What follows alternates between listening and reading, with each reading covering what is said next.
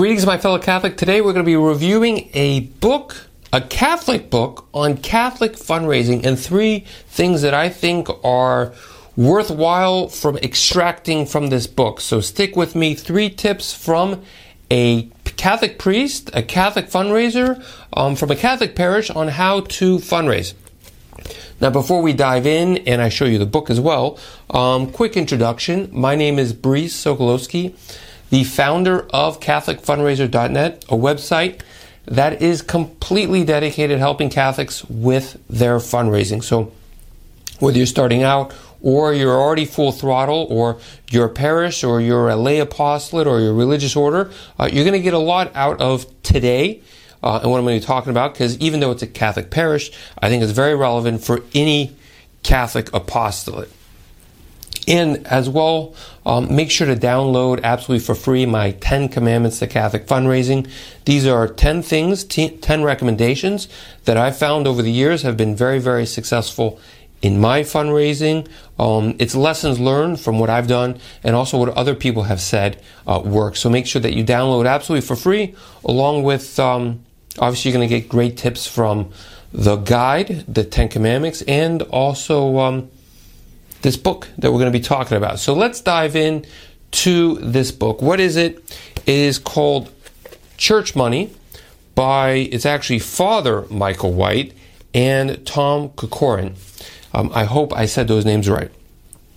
So obviously the question always is, and I'm glad they started out this book this way, is, well, do they come from a wealthy part of the United States? Is there a lot of affluent donors? Are they just talking an easy talk?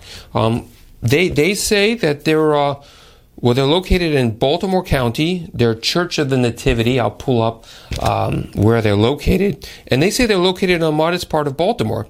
And their credentials on saying like this book works, what we write works, is they say 15 years, their budget, that means how much they're spending on everything that they do, has tripled.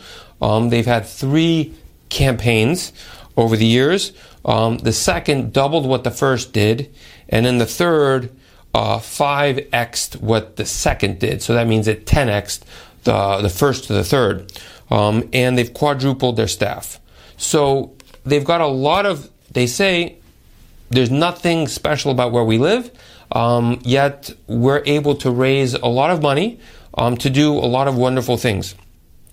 So just kind of like a caveat, if you do visit this website, the website and the parish, well, I like what they talk about for the most part in the book. I mean, my one recommendation of this parish is I wish they'd spend more of their money, or parts of their money, it doesn't have to be a whole lot, more on beautifying their parish. Just my personal preference. I think they could have made it a little bit more liturgically beautiful, if you know what I'm talking about. But obviously they're doing some great stuff. They're doing a lot of growth. So with that said, let's figure out what they say in this book. Gonna leave it right here. And this is gonna be part 1. I'm gonna actually do 3 parts. I think there were a lot of good tips in this book. So here are 3 lessons that I'm going to call the key facts all Catholics should know about fundraising. Key facts. 3 key facts. And the first one out of this book is, they lay it out, and I like it, is money is a test. And I'm looking at my notes.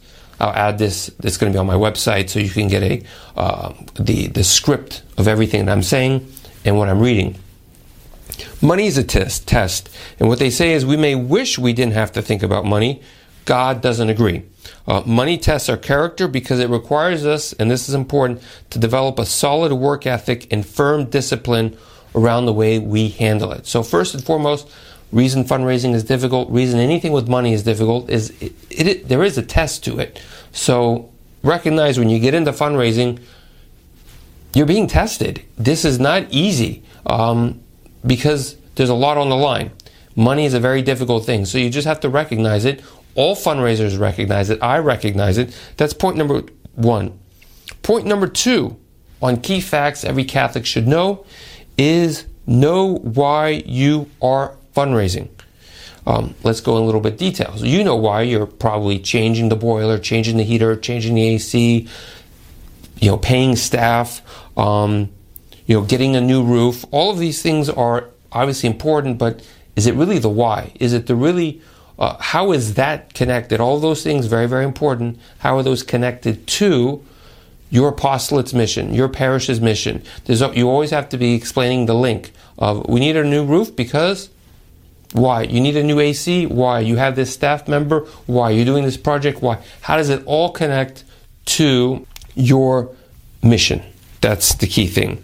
And then the third, very simple, there's a lot of good planning. They say follow a plan in this book. And that's why they wrote the book, because they're saying these are the lessons learned. So you've got to learn how to fundraise. You've got to follow a plan. You can't do this alone. And that's why I recommend go out and buy the book. I have a book as well, Alms, the Definitive Guide to Catholic Fundraising. You can also get my free download, the 10 Commandments. There's my website. There's a whole lot of resources out there. Don't do it on your own. Don't guess how you fundraise. So those are the first 3 tips on the series that I'm going to do about this book on how to fundraise. And these are key facts all Catholics should know about fundraising from the book, Church Money.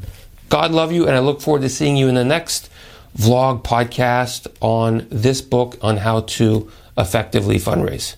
God bless. Bye-bye.